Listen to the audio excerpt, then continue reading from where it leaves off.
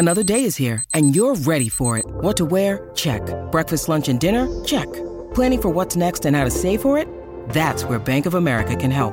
For your financial to-dos, Bank of America has experts ready to help get you closer to your goals. Get started at one of our local financial centers or 24/7 in our mobile banking app. Find a location near you at bankofamerica.com/talktous. What would you like the power to do? Mobile banking requires downloading the app and is only available for select devices. Message and data rates may apply. Bank of America N.A., member FDIC. On this episode of the Oklahoma Breakdown with Iker and Lehman, presented by Riverwind Casino, Geoff Schwartz joins us to preview the OU-Oregon matchup in the Alamo Bowl and the National College Football Roundup. We update the QB carousel and discuss the CFP's interesting rules that they put out. We finish up giving you our winners and losers of the weekend. Please download and subscribe to the podcast, rate it 5 stars, and write us a good review. Follow the show on Twitter, Instagram, Facebook, and YouTube. Just search Oklahoma Breakdown on any of those, and you'll find us. All right. Our man Michael Hosty will kick this thing off. It's time for the Oklahoma Breakdown.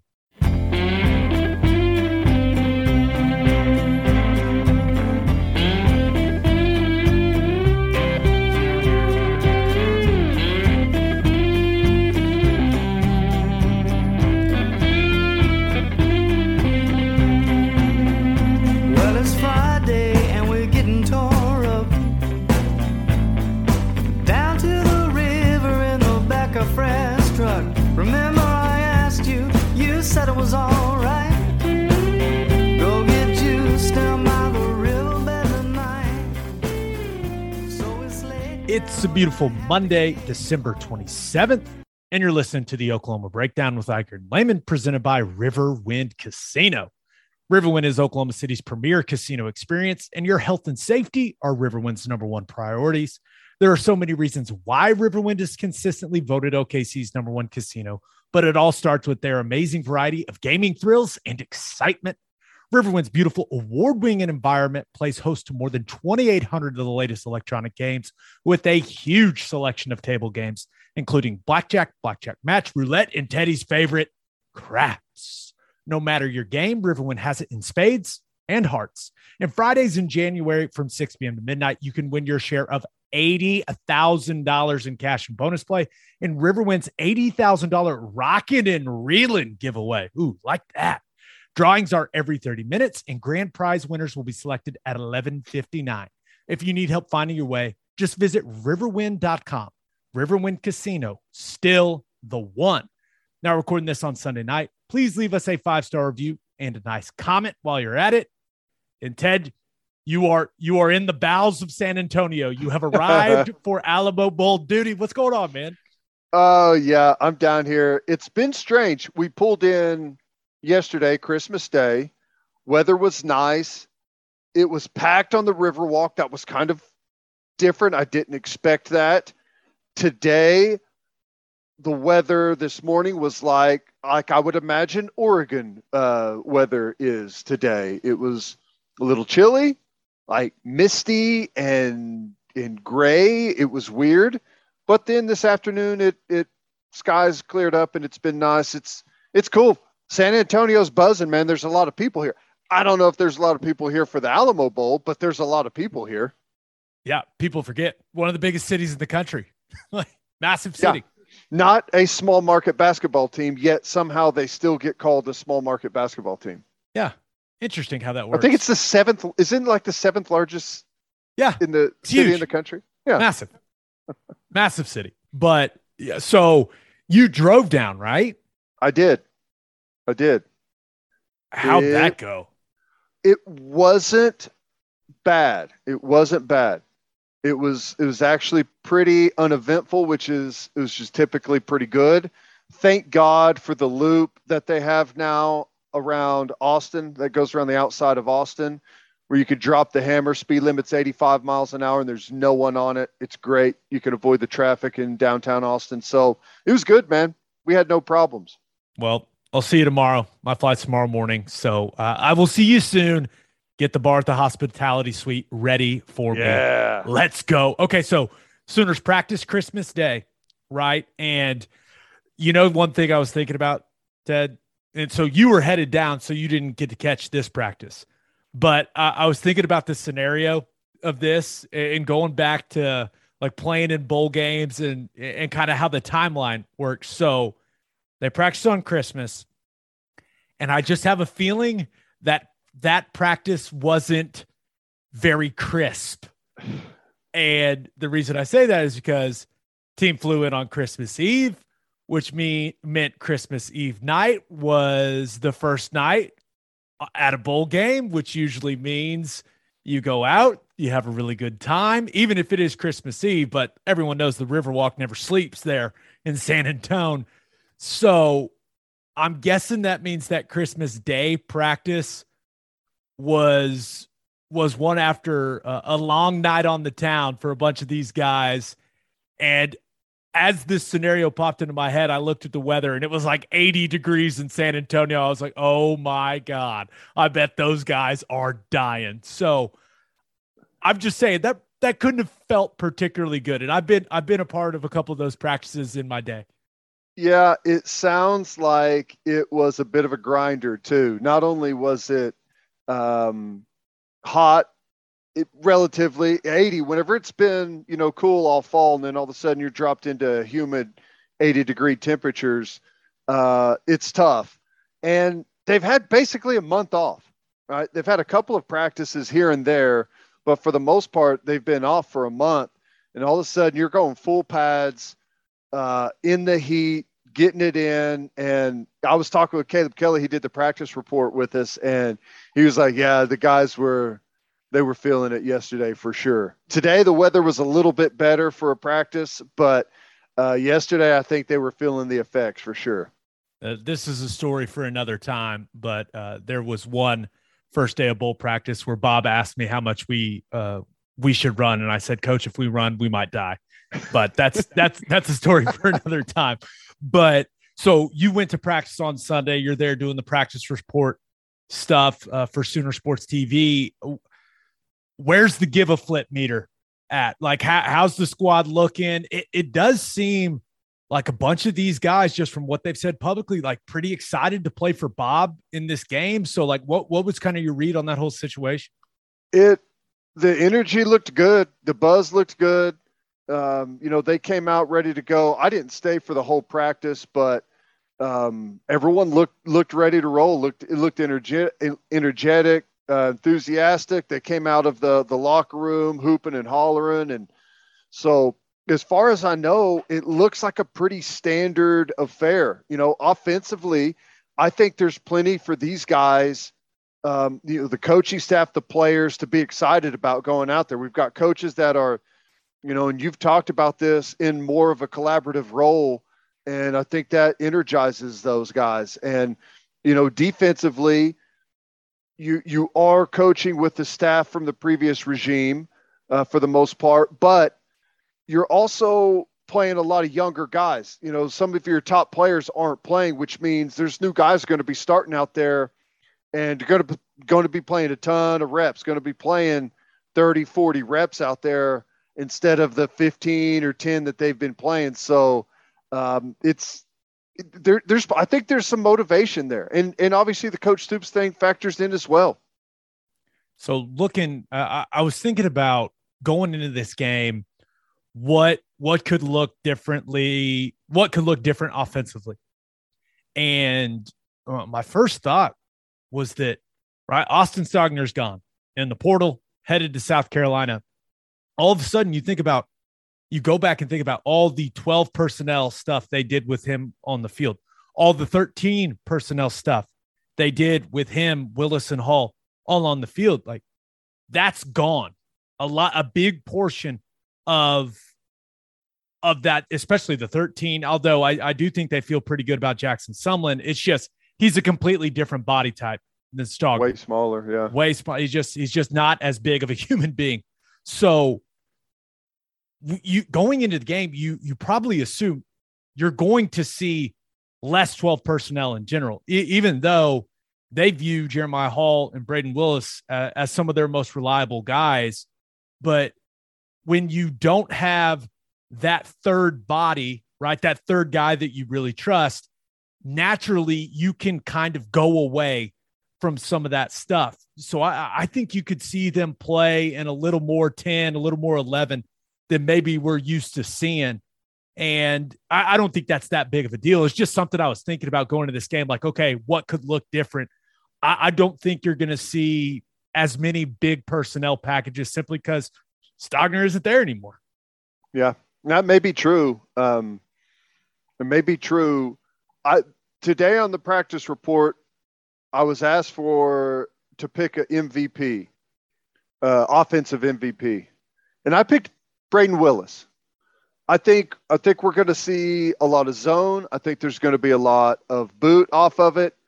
I'd like the way he played Oklahoma State game. They split him out, threw him the ball, threw him a jump ball, and Caleb Kelly. Whenever I said that, he said they've actually been forcing him the ball quite a bit here lately in practice. So I don't know what that means. I don't know if that is a lot of play action stuff that they're getting him to him, or if they're starting to split him out like they did a little bit more with Stogner. He's done it too, but in some of that 11 stuff, he's now the guy that's out there and they're liking what they're seeing from him. Yeah. Other things I expect to see offensively in this game that may be a little different than what we've seen up to this point in the season. I expect to see more tempo, right? You've got guys like Joe John Finley who are heavily involved in putting this game plan together. You got guys like Ty Darlington who are heavily involved in putting this game plan together for Cale Gundy to call. Well, Joe John is a big fan of what Lebby does.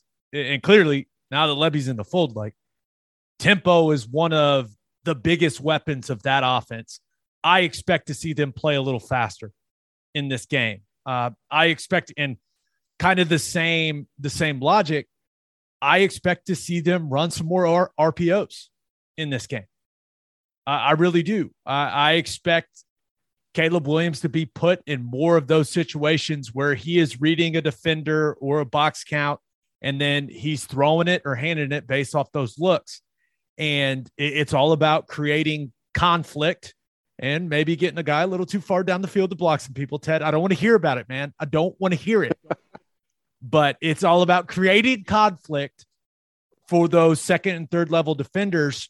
And I think we're going to see more of that stuff, along with, I've gone back and, watched quite a bit of what Ole Miss has done. They run a lot more zone stuff in the running game than gap schemes.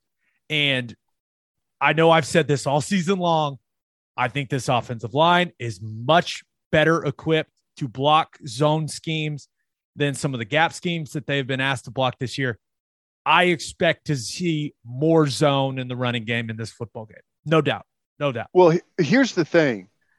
If that's the direction your running game is going to go in the future, and we both agree that that is the direction it's going to go, there's no reason to waste 5, 7, 8, however many practices that they've had running stuff that you're not going to run in the future.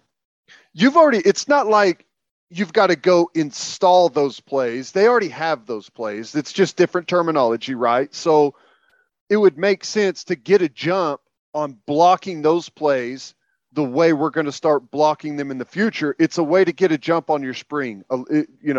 It's a way to start transitioning to that style, without a whole lot on the line. So I agree. Yeah.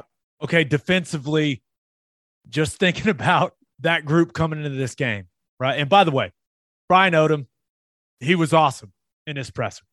Awesome. I think anyone that was like, that's still was like, do we really want this guy calling the defense? Like, he's at USC now. Just listen to the way he answered those questions. And BO was fantastic. But I told him beforehand, I said, just tell everyone that you plan to sabotage the game and try and convince all the players to transfer to USC. That's your goal this week. Yeah, why not? Some people honestly believe that that's what's happening. It's crazy. Just, it was cool to hear the players on the defensive side talk about how much it meant to them that those guys were coming back and coaching. And, the players know. They know. So that was cool to see. And I thought Bo just, first of all, looked great. Suit, tie, fantastic. Man cleans up well.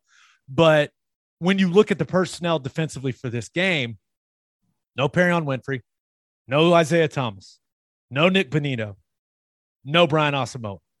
Those are your three top sack leaders on the team and your best blitzing linebacker. So maybe Jalen Redmond and Reggie Grimes can win at the point of the attack, right? Maybe they get some one-on-ones and maybe they get pressured, right? That is very possible. There's no doubt. Those guys are talented football players.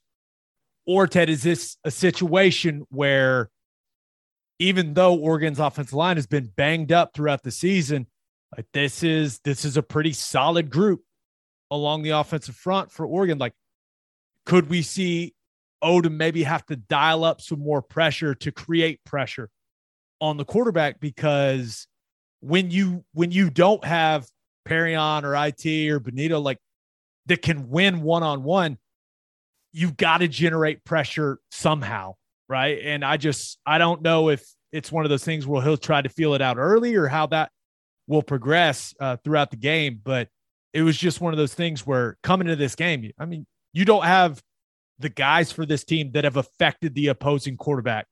So I don't know, man. Yeah.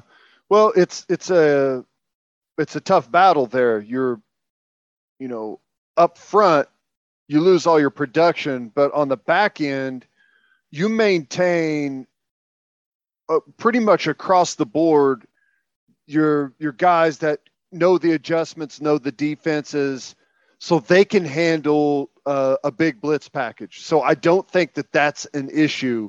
The one thing that you got to worry about a little bit is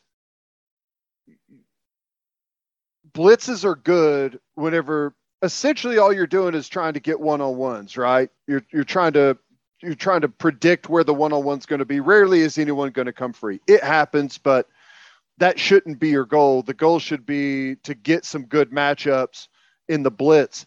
And we've lost most of our good matchup guys that you're calling that for.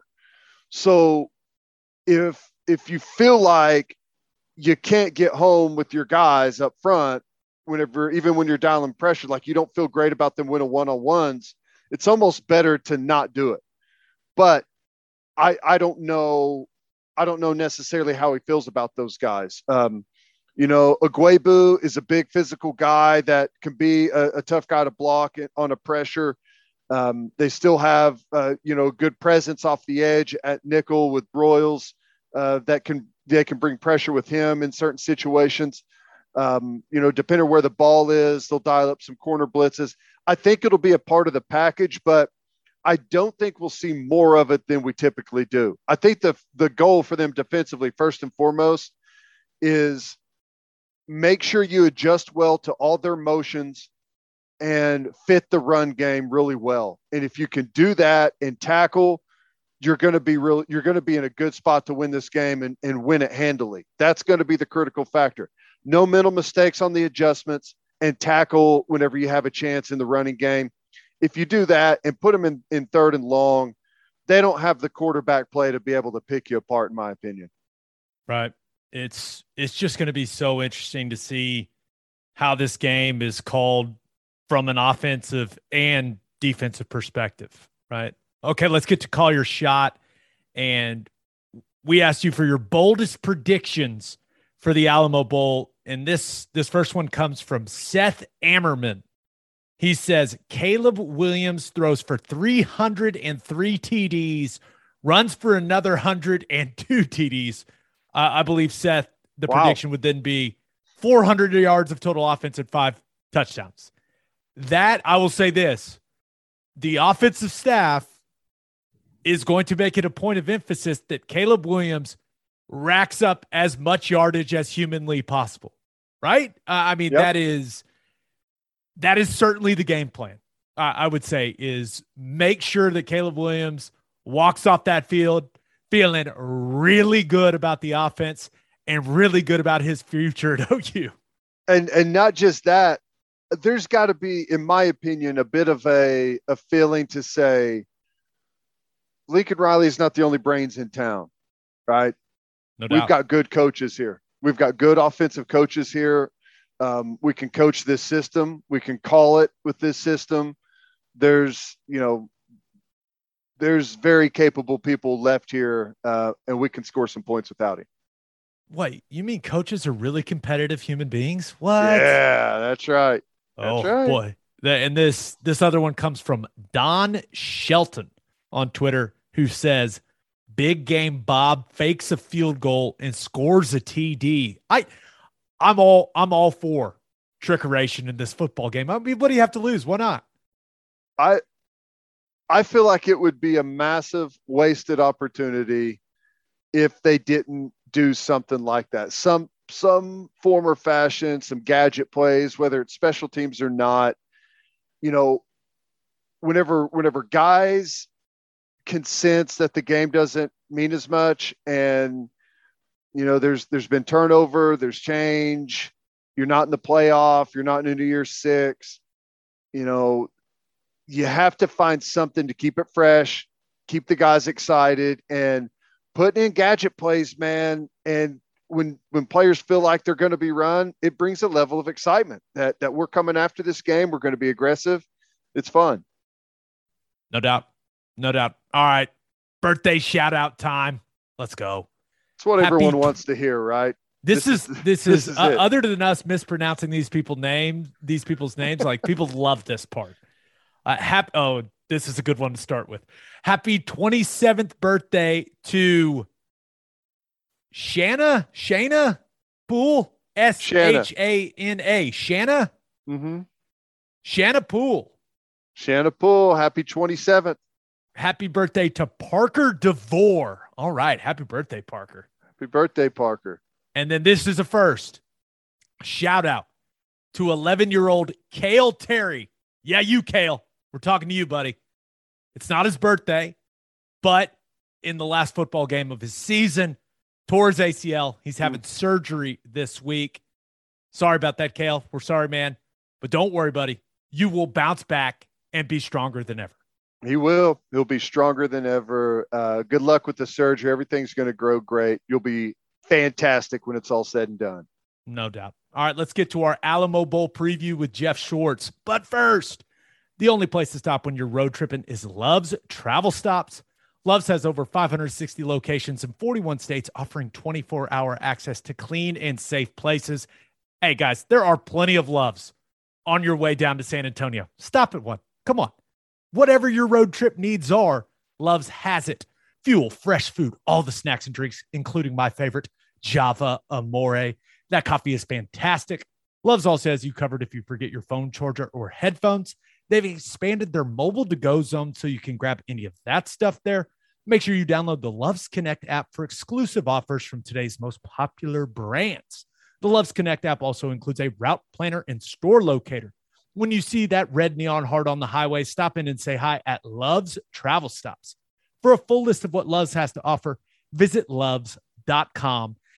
When you need mealtime inspiration, it's worth shopping Kroger, where you'll find over 30,000 mouth-watering choices that excite your inner foodie. And no matter what tasty choice you make, you'll enjoy our everyday low prices, plus extra ways to save, like digital coupons worth over $600 each week. You can also save up to $1 off per gallon at the pump with fuel points. More savings and more inspiring flavors make shopping Kroger worth it every time. Kroger, fresh for everyone. Fuel restrictions apply. And make sure you bank at First Fidelity Bank. First Fidelity Bank is a full-service financial institution based in Oklahoma, tailored solutions for all your personal and business needs, checking accounts, saving accounts, home loans, and much more. They do it all. Whether it's online banking from your computer or mobile banking from your phone, everything is stress-free with FFB. Making mobile deposits, paying bills online, and moving money to different accounts could not be easier. First Fidelity Bank also provides free ATMs worldwide, making banking convenient wherever you are. They also give back to the community. FFB donates a total of more than $500,000 to local charities and educational foundations. Make your life easier and go bank at First Fidelity Bank. Visit ffb.com for more information. All right, talking Alamo Bowl with Geoff Schwartz.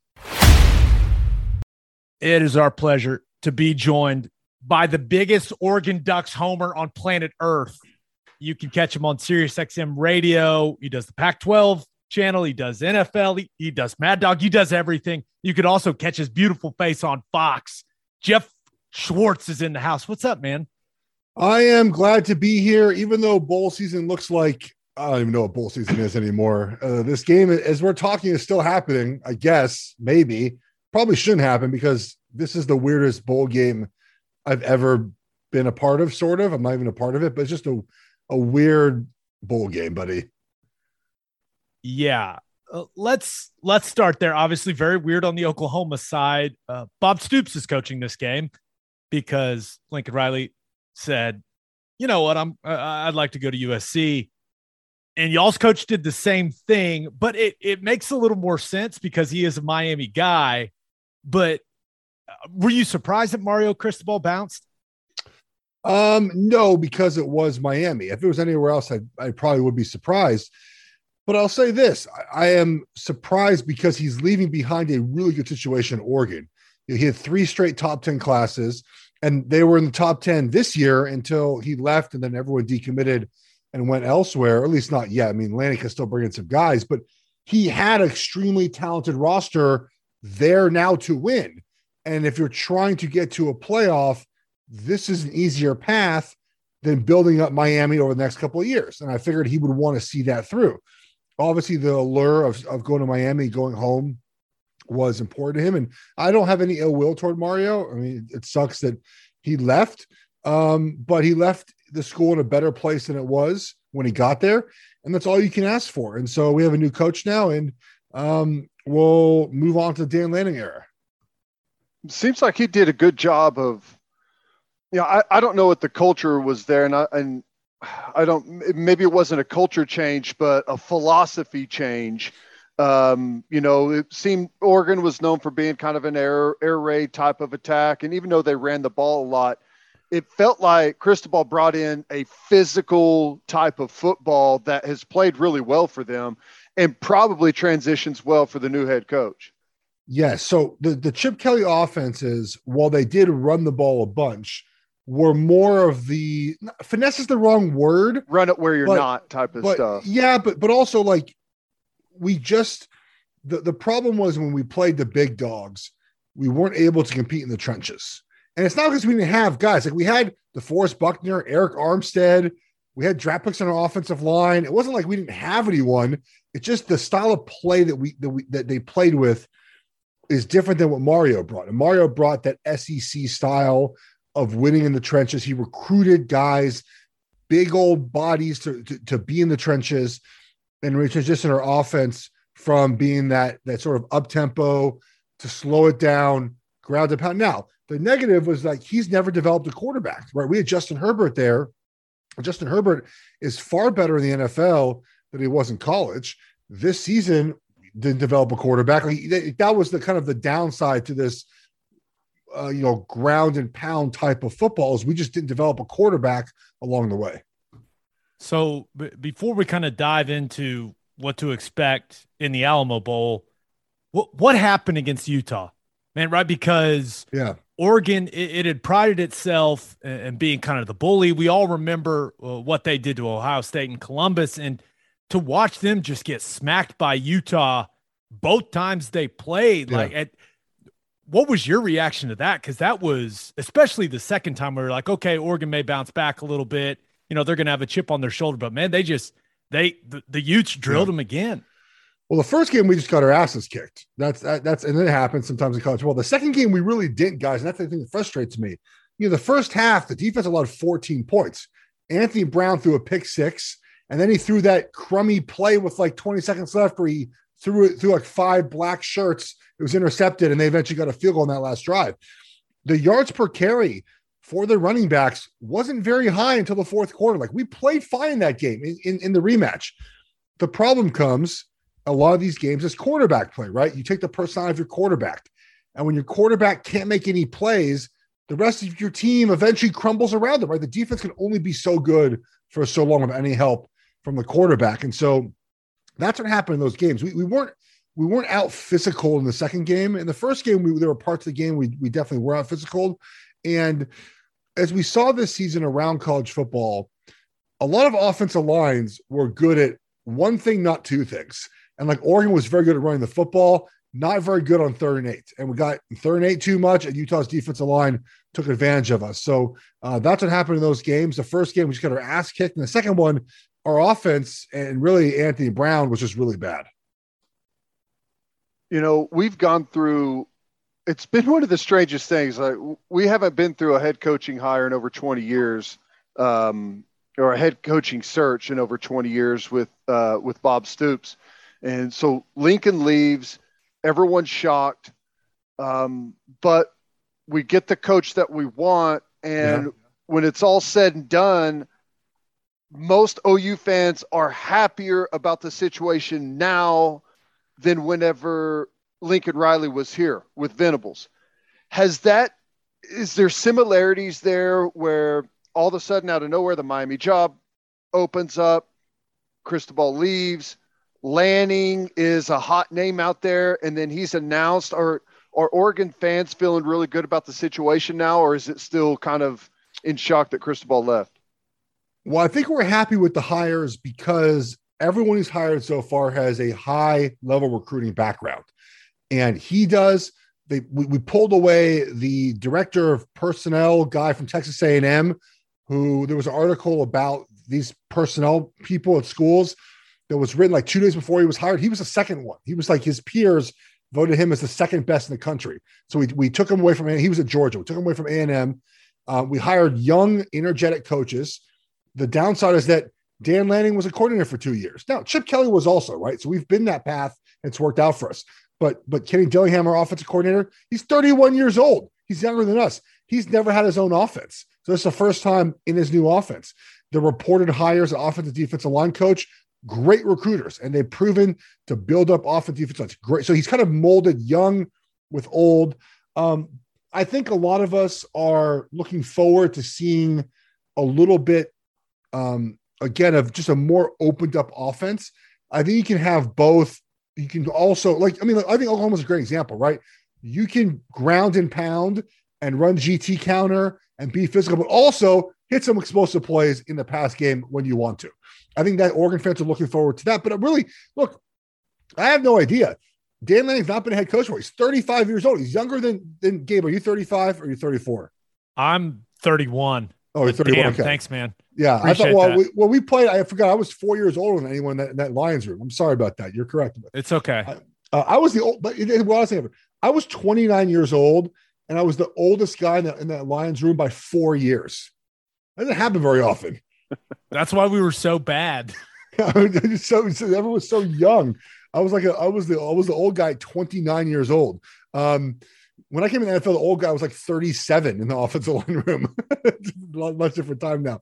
But so I think I got to see them all together, right? And see how they work together. And our opening games next year, Georgia in Atlanta, and then we play Eastern Washington at home and BYU, which is not going to be a tough out anyway. So they're going to hit the ground running here pretty fast. But again, we'll see how he closes in recruiting. And we got to find a quarterback. Bo Nix does not excite me from Auburn.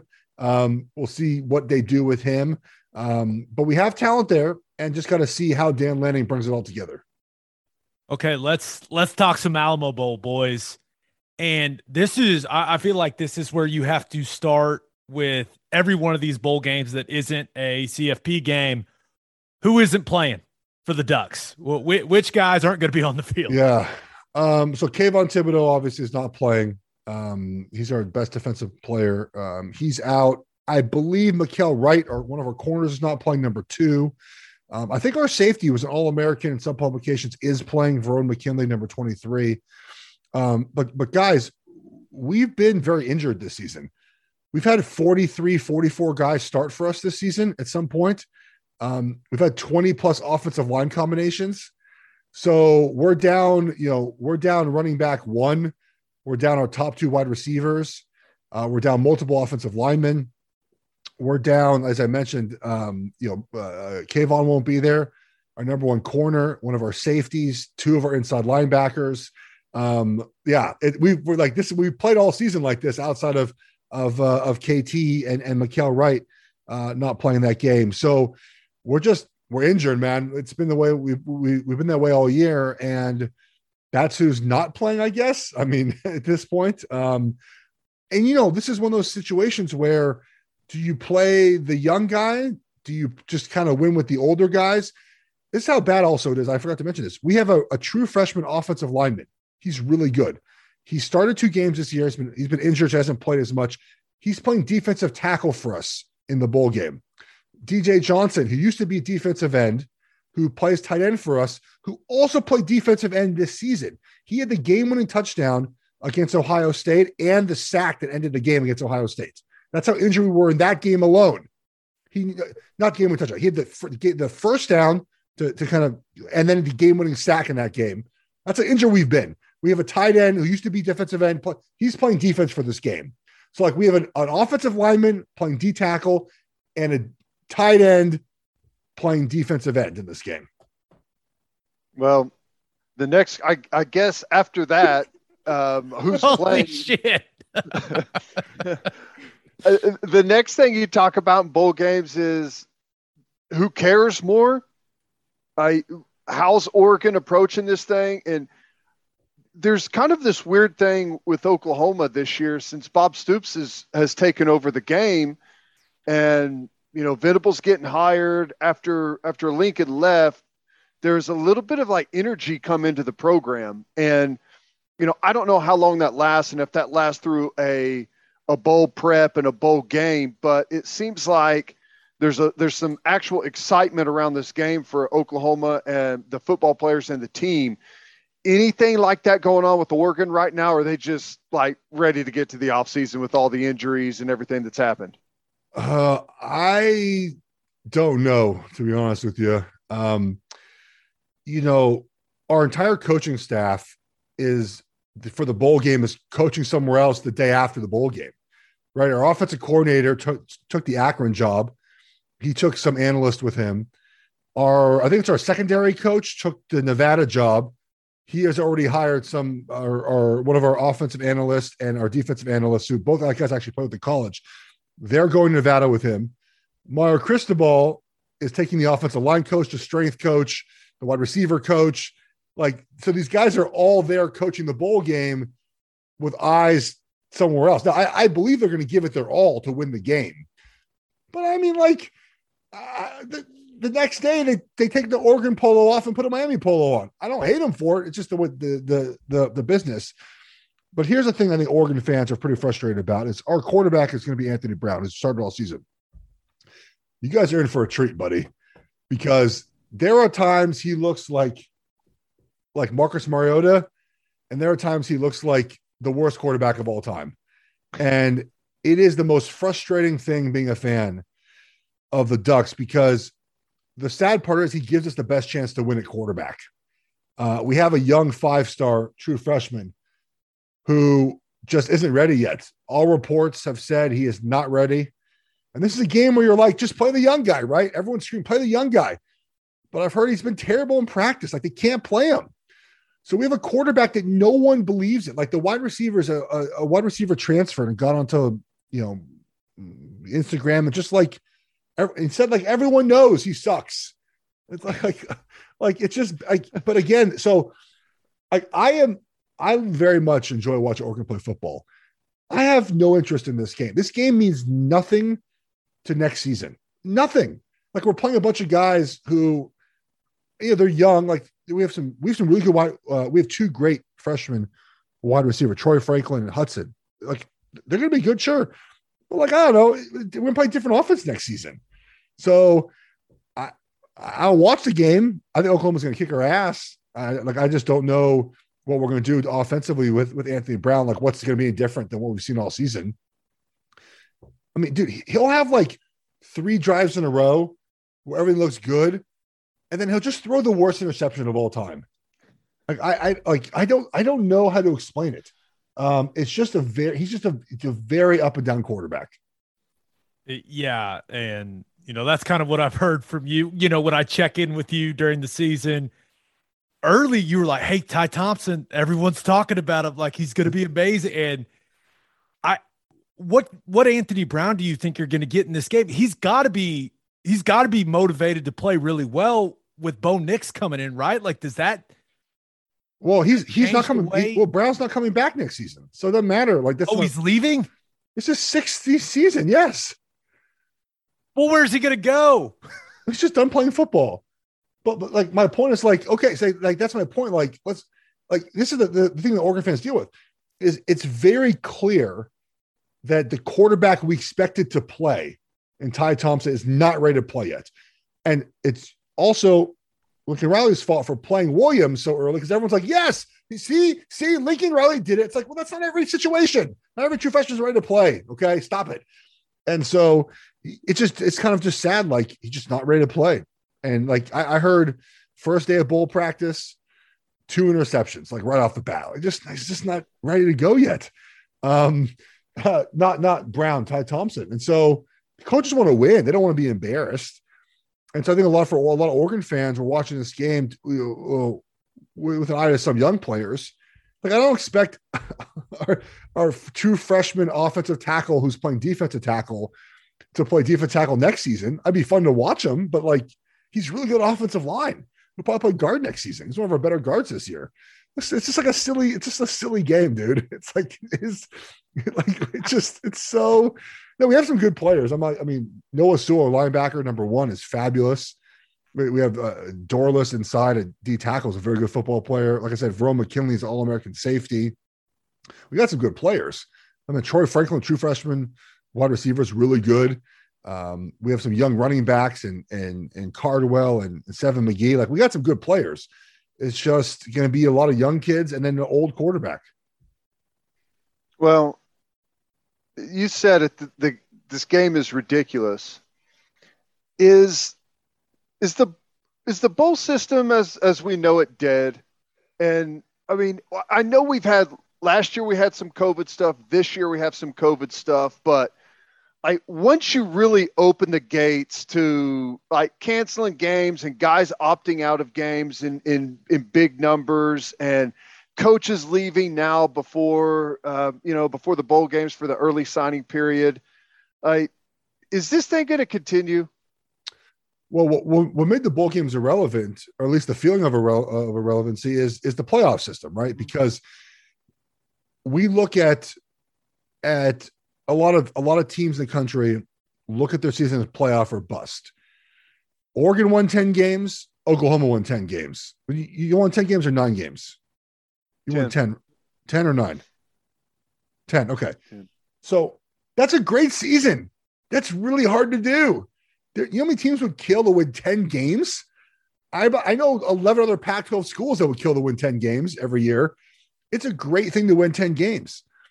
But when you have playoff aspirations, when you don't win your conference, then the bowl game, and when we played guys, the bowl game was awesome. I love playing a bowl game every year. It didn't matter how good or bad we were. And we played during the BCS era, and I played Oklahoma in a bowl game in the Holiday Bowl in 05. And we used to love it. And I think now, because of the playoff, the expectations, opt-outs, and obviously COVID this year, the bowl system is different now. With 12-team playoff, I think bowl games would feel even more relevant, but at least more teams will be in the playoff. But that's a downside of this idea that it's always playoff or bust. Like Oregon, for example, Mark Cristobal will tell you, and he'll tell you now, they never thought they'd be a playoff team this season. They thought it was going to be next season or in 2023. But beating Ohio State advanced that timeline, at least in everyone's eyes.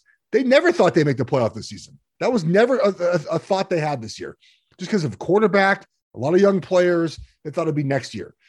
So again, 10 wins with the injuries we've had and Anthony Brown in my opinion, is a great season. I don't know if Oregon fans feel that way, but that's the way I feel about it. But again, because of the coach situation, I personally view the Alamo Bowl differently. If Mario was still there, I look at this game much differently because it would be to me like a springboard to next season, right? But because of all those things I mentioned to you, again, I like Eric Maribel is the offensive line coach. You go to Miami the next day, I'm watching the offensive line, but then I know that tomorrow or the day after, a new offensive line coach comes in, everything just gets blown up, right? So you're looking at kind of through that weird lens of this game. I hope we win. I don't know. I don't know what we're gonna do on offense with a brand new with Mario not there, with Moorhead off to Akron. I don't know. I don't know what we're gonna see. I would anticipate seeing the Travis Dye show, but who knows? I mean, like, what if Joe Moorhead just says, you know what? We're going to pass the ball a bunch because I'm in charge now. Maybe the offense is just different. Actually, you'll probably find out. I haven't even asked. I probably could find out. I haven't even asked. Sure, I could find out. Like maybe because Mario is not there, they run a bunch of trick plays. Like we were not much of a trick play team ever. Maybe they run a bunch of trick plays and they got open things up and they run a bunch of cool. I don't know, just man. to get the guys engaged in a game that players aren't stupid. They can sense when something means something whenever it doesn't. I think the coaching staff there is coaching to win the game. I mean, no, for a fact they are. And players, I would imagine, are playing to win the game. But again, I don't know what we're going to see. I have no idea. I love it. Okay. So last one, we'll let you run. You actually have to do your podcast tonight as well. Geoff Schwartz is smarter than you. Go check it out anywhere you get podcasts. Thank you. You do a lot of betting content for Fox. And how when you look at this game, how do you factor in how much weight do you give the fact that Bob Stoops is still absolutely pissed about what happened in 2006? We had Mike Bellotti on the radio show, and I said, "Hey, Mike, if you coach this game," because I was talking about Bellotti being interim coach, would you start the game with an onside kick? And he just laughed very heartily. No, I think I would take Oklahoma to win and cover, again, for all the reasons I just mentioned. I mean, when you have a D tackle to be a true freshman offensive guard playing defensive tackle for you and you're too deep, probably not a good sign. Like, probably not great. And again, like Oklahoma has coaches that are there, with the Venable staff, right? So like there's this feels like the first game of that era. This feels like not the first game of the Dan Lanning era. Feels like a game in between, right? Like at least, again, you have 4 coaches, I think, stayed, at least 4, right? Stayed. So like there is a little bit of that, like, okay, this is the first Venables game. He's not the coach, obviously. With Oregon, there's none of that. There's not like at all anyone saying this is Dan Lanning's era started. The day after the game, we'll be able to say that. Sounds like he likes OU, Ted. Yeah, probably so. Geoff. Well, one thing though too is that Oregon actually is very good as a dog under Mario Cristobal. He's not there anymore. We're very, very bad as a home favorite, like atrociously bad under Mario. We covered 6 games in 4 years, I think, as a home favorite. Whew. Now, Mario only lost 1 at home, only lost 1 game at home, but we just didn't cover big home spreads. But we've covered well as underdog. Well, we still don't forgive you for being part of that 2006 Oregon team, but I like you anyways, man. Have I ever told you the story that very quickly? Because it's very amusing to me. So we score and the onside kick is about to come up and I'm on the sidelines. I'm behind, so I'm here and the kick is like there. I can see the Oklahoma players, right? We're kicking this to me. So the ball gets kicked and I see the Oklahoma player recover the ball. He picks up. I'm like, oh, all right, we lost. And I walk to the sidelines. I sit down. I'm like, oh, well, we lost, I guess. That sucks.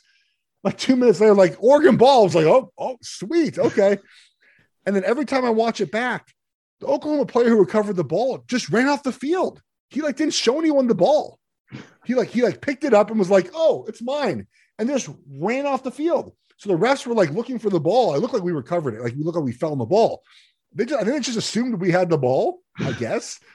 And then, of course, we touched the ball before 10 yards. I mean, that's also part of it as well. It just was funny. I was like, oh, that's exactly what I thought. I was like, oh, I remember, Michael yesterday. What was the conversation the day after watching the film and talking about it and everything, after knowing what happened?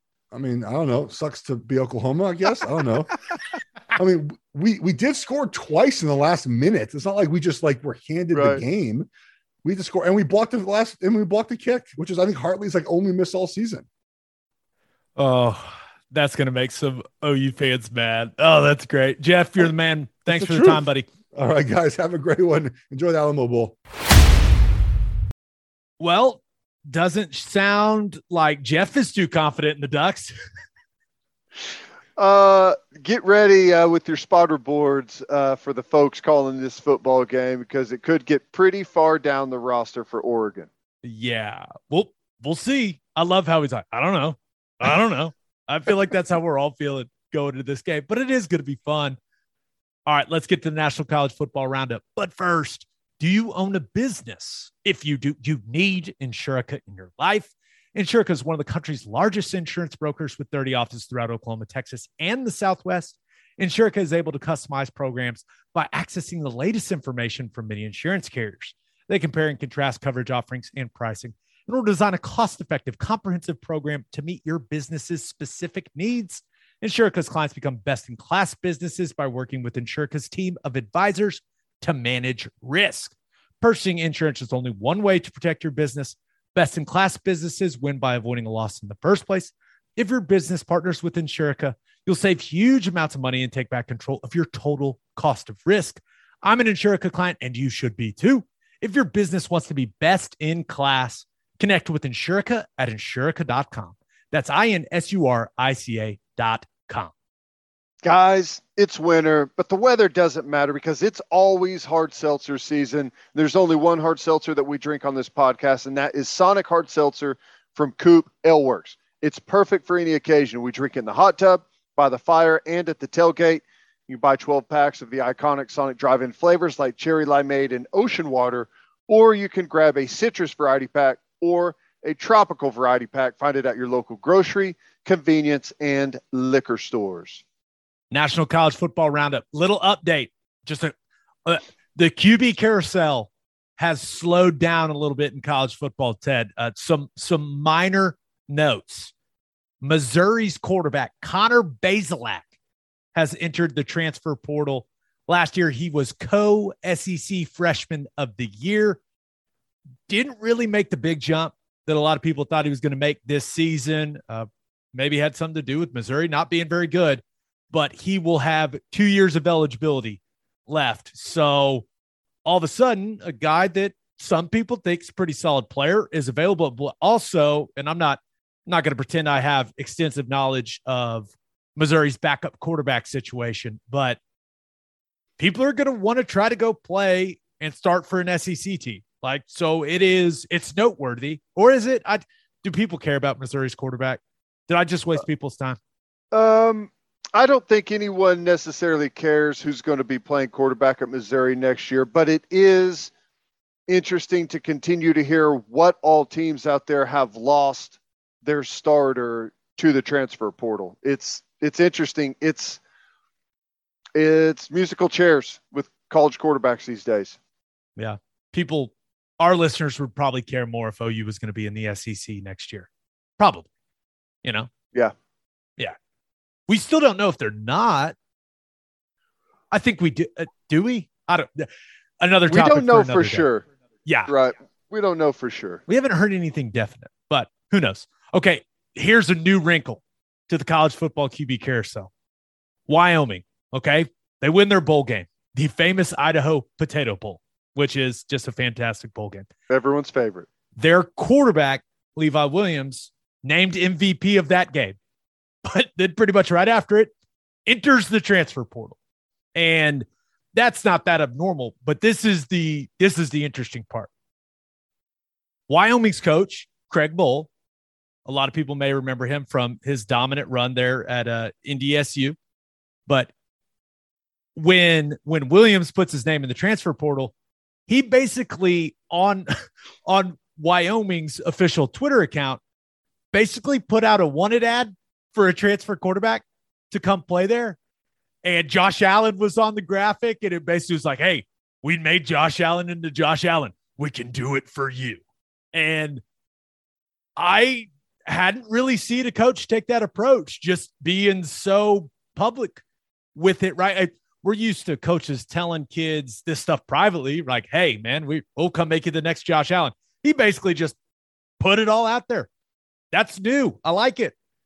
Yeah. Well, it's as good of approach as any. I mean, because really that's all you're doing is, you know, showcasing your offense and what it's capable of and what your track record is. And he's saying to everyone that maybe doesn't know as prominently as some of the other universities who has coached there and who have played there.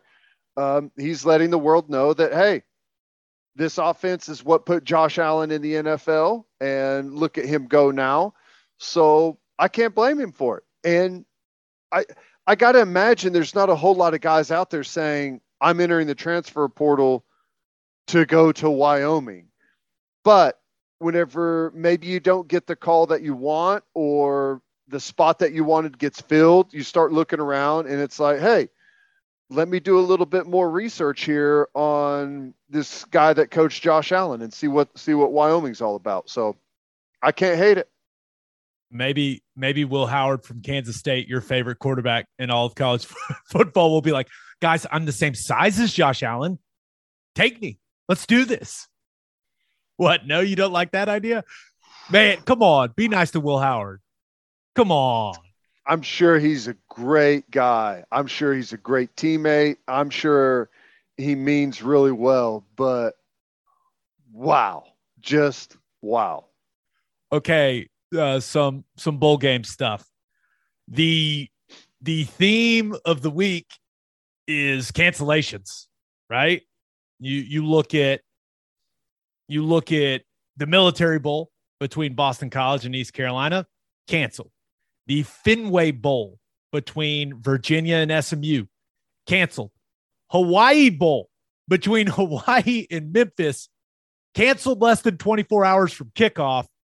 So I think technically Memphis's players just got a free trip to Hawaii and didn't have to play in a game, which when you really think about it, Ted, that's pretty sweet. Nothing wrong with that. That's a pretty good trade-off. On a couple other ones, this one just happened right before we started recording. Miami had to withdraw from the Sun Bowl. So I'm sure all those guys that have been living in Miami are bummed they can't go to El Paso, but they were supposed to play Washington State. And we'll see if they're able to find another 5-7 replacement team that wants to play that game on the 31st. Just play UTEP. Why not? You're already there. We'll see. I will say this. I didn't play in the Sun Bowl, but I was on a team that played in the Sun Bowl. That was my redshirt year. Those people down in El Paso are incredibly nice. And so I hope that they get to, and it's a big deal. I think it's a big deal for that community. They take a lot of pride in how they run that game. And it would be cool. I hope they find a replacement. I really do, because I don't think they played that game last year either. So I'm hoping they're able to find a team that'll play Washington State in that one. But it's not going to be Rutgers, baby, because Rutgers is going to replace Texas A&M and play Wake Forest in the Gator Bowl. And how do you think those players feel about that? Can you imagine you're like home, you're like, season didn't go as well as we wanted to, but get a little break. Then we're coming back. We're going to get after it for winter workouts. You get that call like, hey man, we're playing a game in a week. What? Excuse me. What now? I don't know. I think for guys that, I don't know how many bowl games Rutgers has been to recently. It's true. Right? I bet you that's why. I bet you a bunch of them were excited, don't you think? I think so. To get out of Jersey and head south a little bit, I don't think there's anything wrong with that. I'm sure they get a bowl gift. I'm sure. I think the guys would probably enjoy it. I don't know that for sure. I mean, I know the feeling of being done with the season and like relaxing a little bit and having a moment to say, thank God that's over with, and to get back up there for meetings and practice. Like the game is fine. Like I'm sure they're excited to play in the game. It's all the other stuff that comes with the game, the travel, the practice, the meetings, you can't just step out there unprepared. Even if it is just Wake Forest, you'll get your teeth kicked in and get embarrassed on national television. But Wake Forest has a pretty tough little football team, so I would think that they're excited for it, but I don't know. Do you think the Gator Bowl called Texas A&M and they're like, hey, about that gift suite for the bowl game, actually, we're going to need all of that back. I understand you've already passed it out to your players, but yeah, we're going to need that back. We're going to give it to the Rutgers guys. Like, I wonder how that whole thing works for them. A&M probably just said, yeah, here's a check. Give this to the guys, and Rutgers would probably rather have the cash anyways, right? That's a good point. It's a good point. Yeah, I did not think I was going to be very interested in the Gator Bowl, but can't wait to see what Rutgers looks like in that game. I mean, I hope they win it. Be awesome. Yeah, that would be awesome. Oh, okay, something that a lot of people view as not awesome. The College Football Playoff has announced what maybe the best way to describe it is like their COVID contingencies. I don't know, the guidelines, and they are something. So if you haven't heard about this is how this is working. So this year, the Orange Bowl and the Cotton Bowl are the semifinals. So the College Football Playoff put these guidelines out there. And so in those semifinals, if one team can't play and the other can, the team that can't play forfeits and the other team advances to the national championship game, which, common sense. Okay. That makes sense. I'm not a huge fan of it, but okay. But there's more. If both teams in a semifinal can't play, then the other semifinal just becomes the national title game somehow. So, for example, if Michigan and Georgia both have some big-time COVID issues, then Bama-Cincinnati becomes the national title game somehow. So, there's more. If 3 teams can't play and there's only one team that is healthy enough to go for the semifinals, they apparently just get named national champion. And I think the last thing they put out there was, if the semifinals go smoothly and we do get a national championship game set, the game can be pushed like no later than January 14th. If a team who won a semifinal and is about to play for the national title can't go by then, if they don't have enough guys to go by then they forfeit the national championship game. And this is where the one where I read it, I was like, this has to be a misprint. There's no way. If both teams that win the semifinal and are playing the national championship game, if they both have COVID issues and they can't get a team together by January 14th, then no national champion will be named for the season. What? Did I break that down? Was that right? I think I got everything right. You broke it down perfectly. You hit all of the pieces. You laid it out there, very easy to understand. But here's the thing. None of that's going to happen. Agreed. You're not going to have 2 teams in the same semifinal not play because of COVID. Team A is going to say, I don't think we're not going to have enough guys to fill a roster to play. Team B is going to say, well, we can't either, but we're putting our punter at left tackle, like whatever it has to take the field, and say, no, we're good to play it, and you advance, right? That's all you have to do is say, we're good to play it, and you advance. There's no way that these teams are going to say we're bowing out. There's not. They're going to go out there and play with whatever roster that they can. And I know there's probably some type of number guidelines that they have to follow, but I don't think that's going to happen. My initial reaction to all of this, and maybe it's the cynic in me, is that, okay, teams just won't test their guys then. What they shouldn't, unless they're sick. That's my opinion. But that was, and remember, that's what the NFL, right? That was the adjustment they made. The vaccinated guys that don't show symptoms, like, you're not getting tested. So if if right, we talked about last episode about Michigan, those guys all go and get in their booster shot together. Well, if I'm Michigan, I'm going, hey, we're going with what the NFL's doing. Right? It makes the most sense to us. And I don't know who sets the rules for the testing policy at the college football playoff. Maybe the college football playoff sets it. Maybe I don't know. But I find it incredibly hard to believe, nearly impossible to believe, that the college football playoff is going to let a team forfeit. Like, it's just, this is the biggest. I mean, it's the three biggest. So the two semifinals and the championship game, they're the three biggest games in the sport. You've paid a gajillion for the TV rights, right? If you're ESPN, like, there's no way those games aren't happening. Like, there's too much money at stake. And if we've learned anything, man, we've learned that if there is money to be made, these games are getting played. Like, there's no doubt. And the one that bothers me, it's like, I understand that there's a TV component to all of this, right? The business component to all of this. But if two teams win a semifinal and then something bad happens, like they got a bad outbreak, delay the game as long as you have to let those teams play for a national title. Setting the January 14th date, like, why?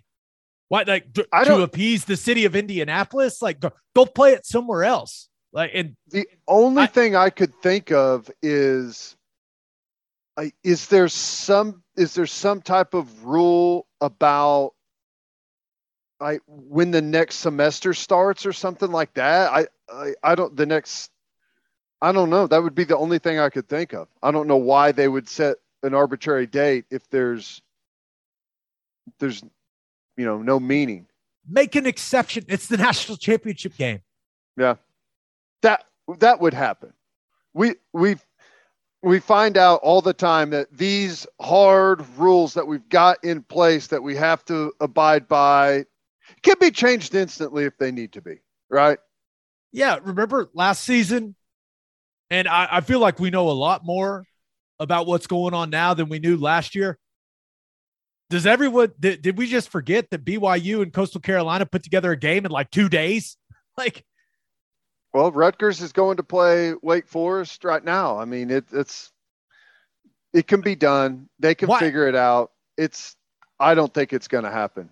And can I just say that you should have put all your players together in a room or something and just passed it around. Remember when this all happened initially, the layman theory? Do you remember going back to last season?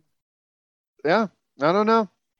And I don't know why more teams didn't adopt it. Alabama's the first one that did it right out of the gate. You're the worst. I understand what the college football playoff was doing by putting that stuff out there, but it seems like it's putting themselves in a bad spot. Like, they didn't have to do it. I don't think that's why I'm confused. They should have said, here's our COVID protocol. We're playing these games come hell or high water. Right. That's it. That's what's going to happen. These are the three most important games in our sport. We're going to do whatever it takes to get them played like that. And all you have to say is because it's in the best interest of the student athletes. Yep. And we all know it's because you make a shit ton of money off it, and that's fine, right? This college football is a business. We all understand that. But if you just throw the blanket statement, hey, these student athletes, they have earned the right to play in these games. We'll do whatever it takes to make sure as many of these young men can play in these games as possible, because that's what's best for them, right? Like, that's all you have to do. It's for the kids.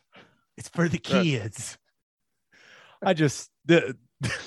The one where it's just like, there will be no national champion this season. That's the one where I was like, what the hell are they? I don't know. That would crack me up for some reason. I was like, there's no way. There's no way they'll do that. All right, let's finish up with our winners and losers of the weekend. But first, concussions are a part of football. They don't have to be a part of your pool party. Nip the slip with Soft Rocks Rubber Safety Surfacing and spend more time enjoying your outdoor parties and less time worrying about a slip and fall on your pool deck. Soft Rock of OKC specializes in customized slip-resistant decorative rubber surfacing for your pool decks, patios, walkways, and gym floors.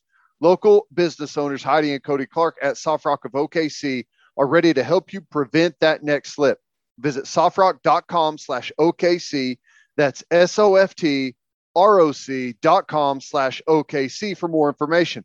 The Clarks also own the Driveway Company. The Driveway Company has tailored solutions to eliminate all of your driveway problems. They can repair cracks, clean and seal your rotting grass-filled joints to prevent water damage, ultimately saving you thousands of dollars in future repairs. Visit thedrivewaycompany.com/OKC for all of your driveway repair needs. Learn more about Soft Rock and the Driveway Company by visiting their Facebook and Instagram pages or by calling 405-294-9834. And make sure you send your kids to Bishop McGinnis Catholic High School. Bishop McGinnis Catholic High School has a long tradition of educational excellence. With a 12-to-1 student-to-teacher ratio, no student is overlooked.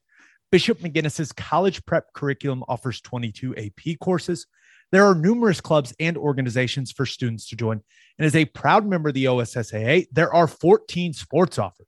If you want to provide the best possible educational and spiritual development for your children, contact Bishop McGinnis Catholic High School or visit bmchs.org. Financial aid is available, and McGinnis just agreed to another 6-month contract. They're staying on, Ted. Onward, McGinnis. Go green and white. Let's go. All right. As always, kick us off, Ted. Who do you have as your winner of the weekend?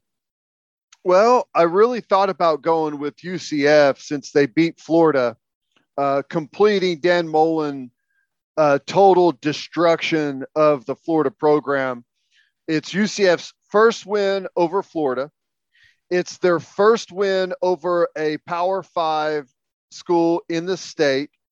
They finished with the best record in the state this year. And to cap everything off, they ran the ball for 288 yards right down the throat of the Florida Gators, just cementing the legacy of Dan Mullen. It all started with the Cotton Bowl. I've said this before. I've said it on Sirius. I've said it. I think the way he acted after that game, it was the beginning of the end for him. No doubt. When you tell your players that a game doesn't matter, that just I couldn't. First of all, a lot of people still talk about that episode and what you said about Dan Mullen. I think it's a lot of people's favorite episode of all time of this podcast. But I couldn't believe it then. I still can't believe that a head football coach said that. And I still think that was the beginning of the end for him. When you tell your players, hey, some games matter less than others and some games don't matter at all. That's because how you end up after that unemployed. point, they're always wondering if this one means something or does it not. How are we going to treat this one this week, coach? So when you don't keep it consistent, this is what you get. You get a massive buyout check for several $1 million, right? Poor Dan Mullen. But all of that said, I had to go with Lane Johnson. We got a thick 6, baby. We got a big man touchdown. How about Lane Johnson today with the Eagles getting a TD? A beautiful design as well. And not only a TD for our man Lane, but came from Jalen Hurts. You talk about a little OU DNA to OU DNA. That's good stuff, man. And I'll say this, Lane, good hands, man, because Hurts, he did not float that thing to him. That thing was on a line. Right. No, that's good. I'd rather it be on a line where you don't have to think about it. When it's floated to you, it's like, oh my God, do I catch this or not? Awesome though. I wanted more out of him whenever he jumped into the stands. That guy's got a incredible vertical. He didn't get up much there, but everything else was just spectacular. Loved it. He should have. Did you see who he handed the ball to on the left? There was stairs. He should have just taken the stairs up because that railing was high. That was It's a high railing. that was a tough jump, even for a guy as athletic as Lane. And we got to be real. He's getting a little old, and he's been banged up quite a bit, even this season. So it's like that was a tough ask for the big man. It was, but that was awesome. Loved seeing that. Was super stoked for him whenever I saw that come across. It was really cool. And if we're being real, won the best thick six of the NFL Sunday. Did you see Connor McDermott from the Jets?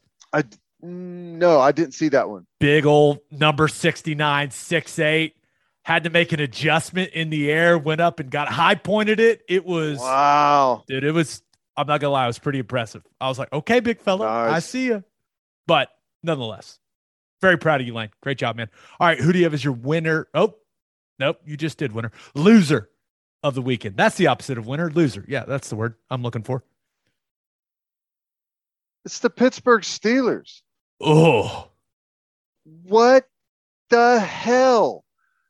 Gabe, the Steelers have not scored a touchdown in the first half in 5 consecutive games.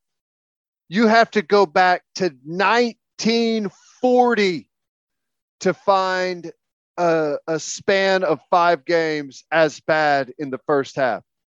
Unbelievable. It's got to be done.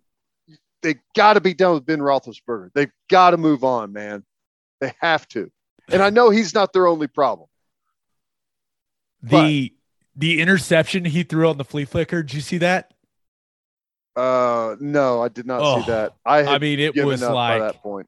It was all, I thought like the ball got deflected or his arm got hit. He was just like, nope, that's just where he's at. It was, this is how bad that game was. So obviously I'm usually locked into the Chiefs game. Like I'll watch Red Zone, but I like to watch the Chiefs because I like to watch Creed and I like to watch Blake Bell and Orlando and all those guys. But I focus on the OU guys, and Blake's one of my closest friends, so that's why I'm usually tuned into that game. The first half happened, and my parents were over at my house because my brother and sister-in-law are staying here with my niece. They have been staying with us for basically a week now.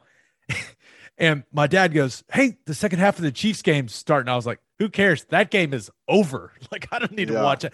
That was a brutal, tough watch offensively for Pittsburgh. Like that offense stinks. And stinks. On cue, they had, and when I say their best drive, I don't mean that it was a good drive. I'm just saying the best drive of the half ended with a missed field goal naturally, right? Just terrible. It's weird. It's always depressing. Like you see it with all great players, but watching Ben Roethlisberger this year, it's just, man, it's made me sad. Like he used to be one of the most entertaining. Like I still remember my rookie year when the Steelers came to play the Titans in Nashville on Monday Night Football. And it was like, oh my gosh, I'm standing under the sideline. I'm not playing. I'm on IR. I'm like, dude, that's Ben Roethlisberger. Like, sweet. Like, and he's just shedding people like superhuman. And you're just like, what in the world? But and then you look at what he's doing now, man. It's just like, damn, Father Time remains undefeated. Well, I remember my rookie year, Gabe, where he went to a Super Bowl. That's how long he's been playing, man. It's time.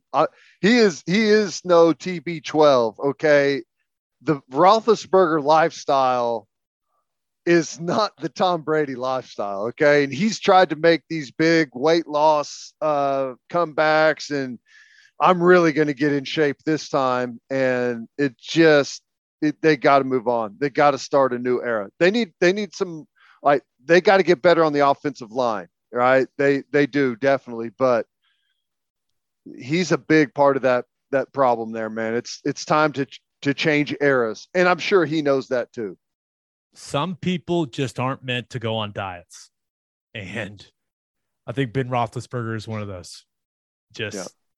Beer and burgers. That's his diet, man. Yeah. It's unfortunate.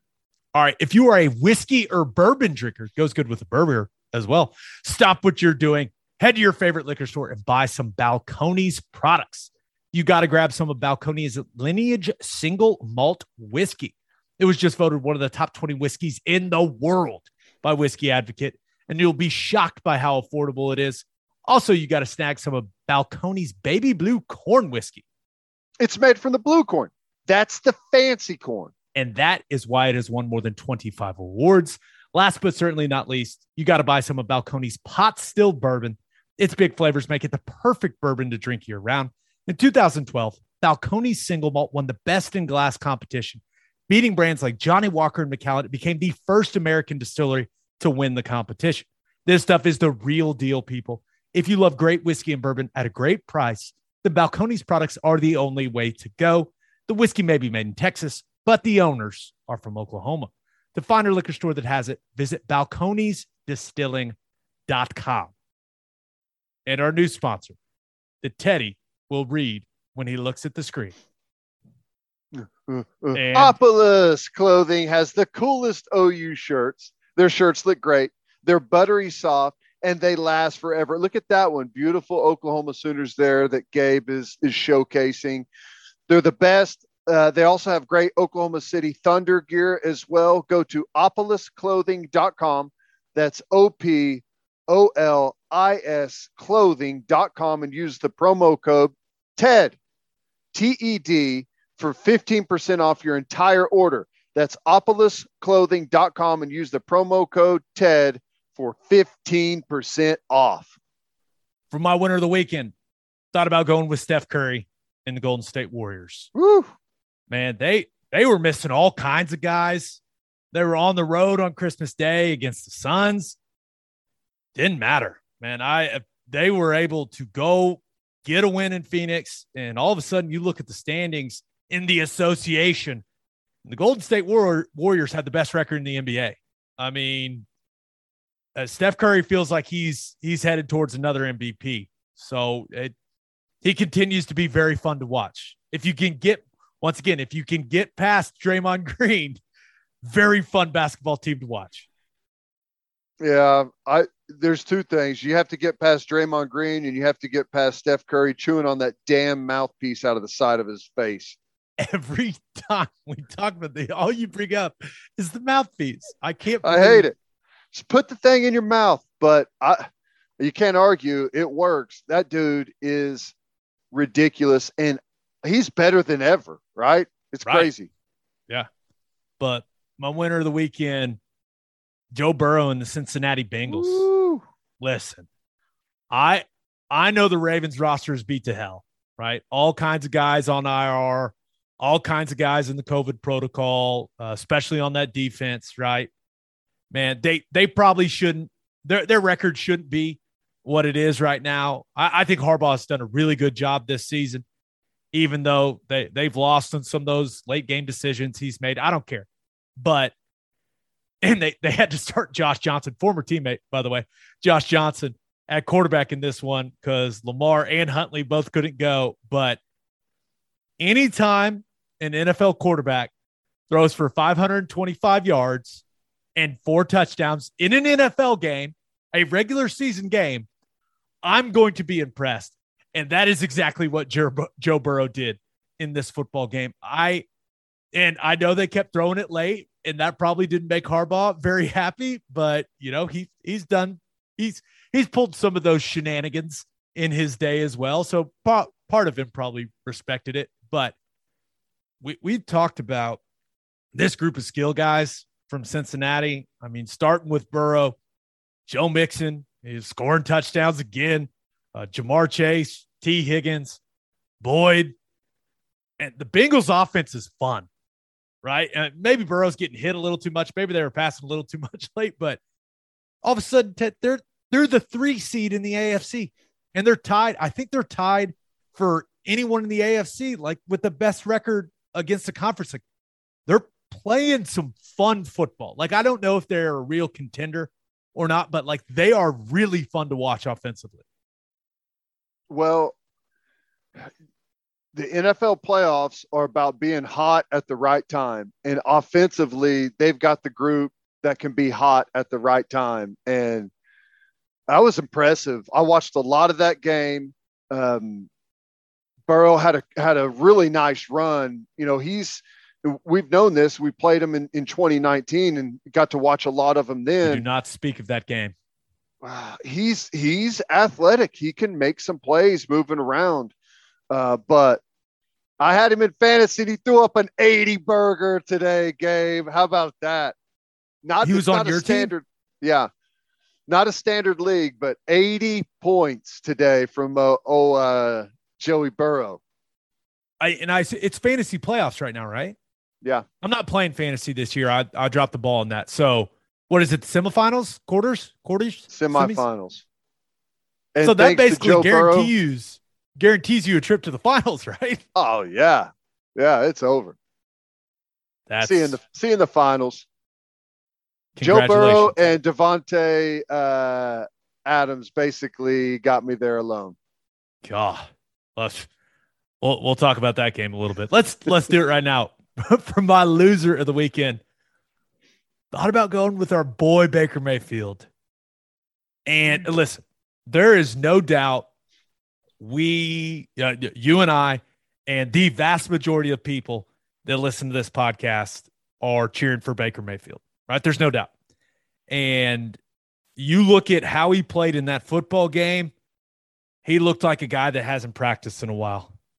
I mean, he was just not sharp at all against the Packers. And Cleveland's defense, man, kept him in it and kept him in it. But it just didn't look like Baker was seeing the defense very well. He looked antsy in the pocket. He looked unsure with his feet. Like, I haven't seen him look less confident than that. And I don't know how long it's been. Like, he cut the beard off. I don't know if that had something to do. I don't know. But 4 interceptions in that game. And, man, the Browns are 7-8. And I know they're beat up, and I know he was missing some offensive linemen, and the protection wasn't tremendous. He got sacked a lot, but some of that stuff, he looked very uncomfortable in the pocket in that football game. Very uncomfortable. Yeah. Well, a couple of things first. He has been out. He's still incredibly banged up. He's been playing hurt all season, but it's pretty telling whenever they're down late in that game and they're out of timeouts and they're running the football and throwing screen passes. That tells you everything that you need to know about how they feel about their quarterback right now. And I watched the last couple of drives, and I had him like 0 of 6 or 7 to end the game, including that last interception. So yeah, it's not going good there right now. He needs to get healthy, regroup, but they've got an interesting decision looming over his contract coming up. No doubt. It has not gone. It's not gone the way that we hoped it would go for him this season, right? And it's unfortunate because it's clear the dude cares. He's been banged up, but man, just not playing great football right now. And that team they're struggling. All of a sudden, the Bengals are in control of things in the AFC North. Crazy. Yeah. Well, they've had some help. Pittsburgh's offense is disastrous, and Baltimore's playing everyone but Lamar Jackson. So they've had a little bit of help, but man, they sure have capitalized at the right time.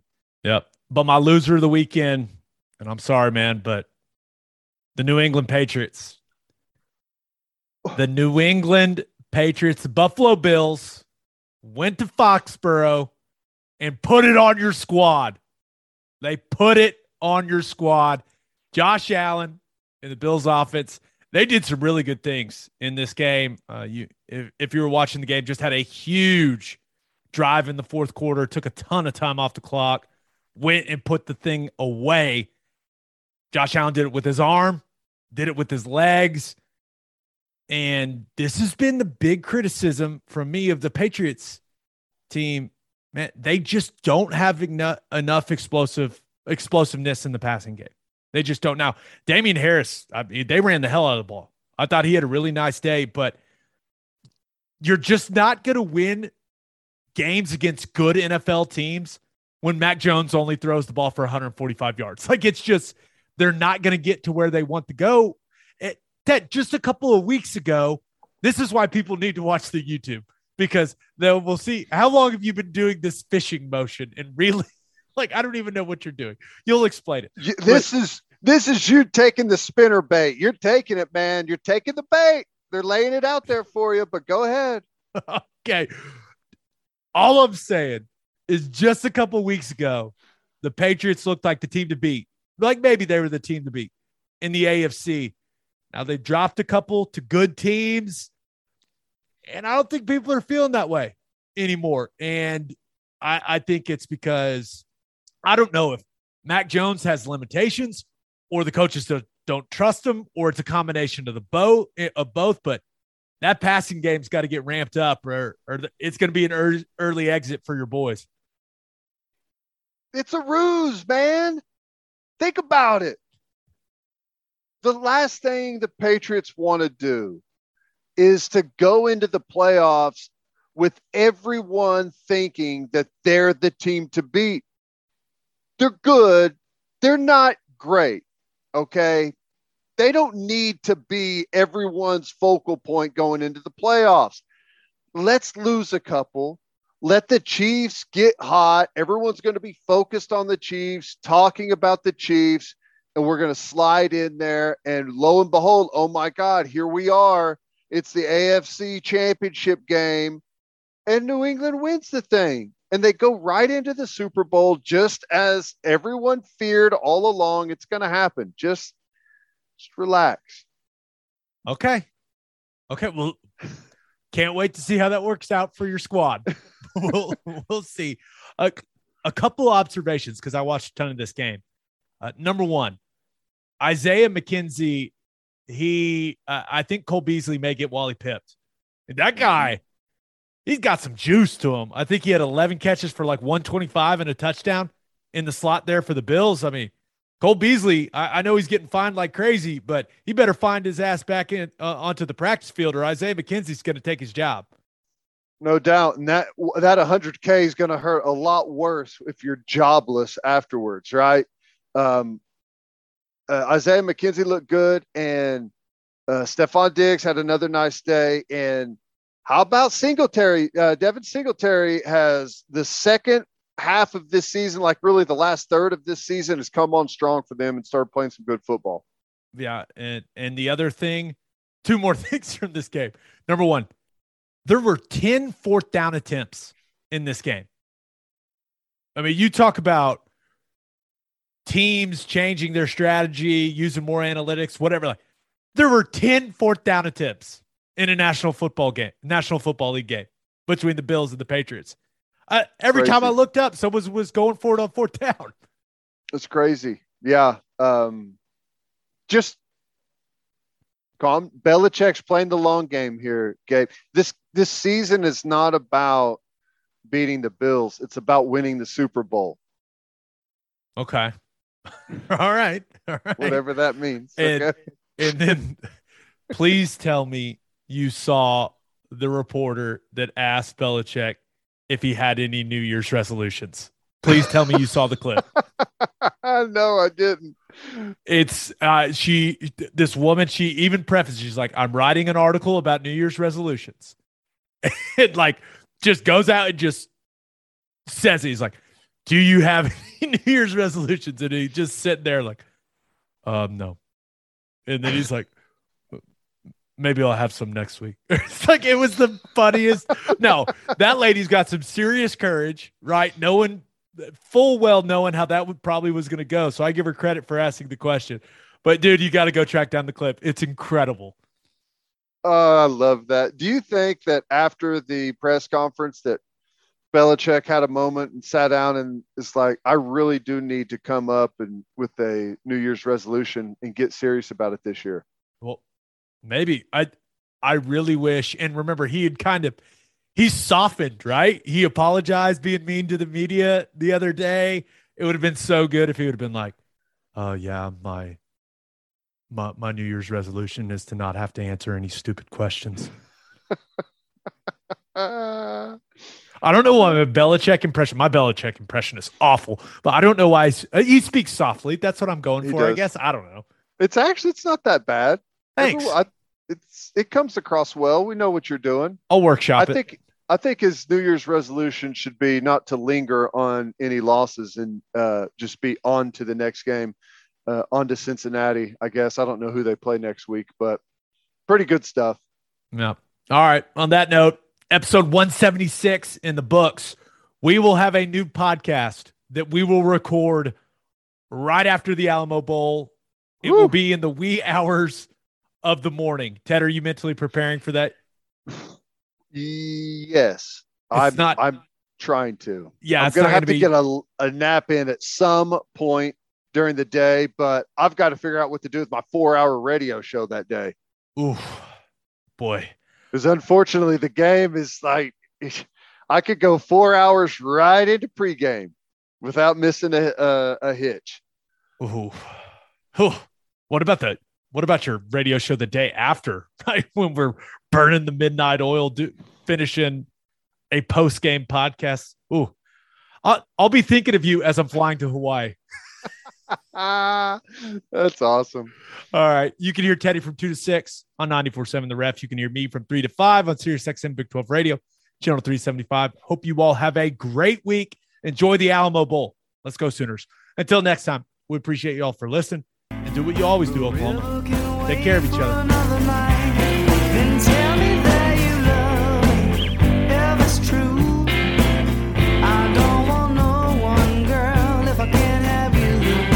Oklahoma breakdown, I know it's got you crying.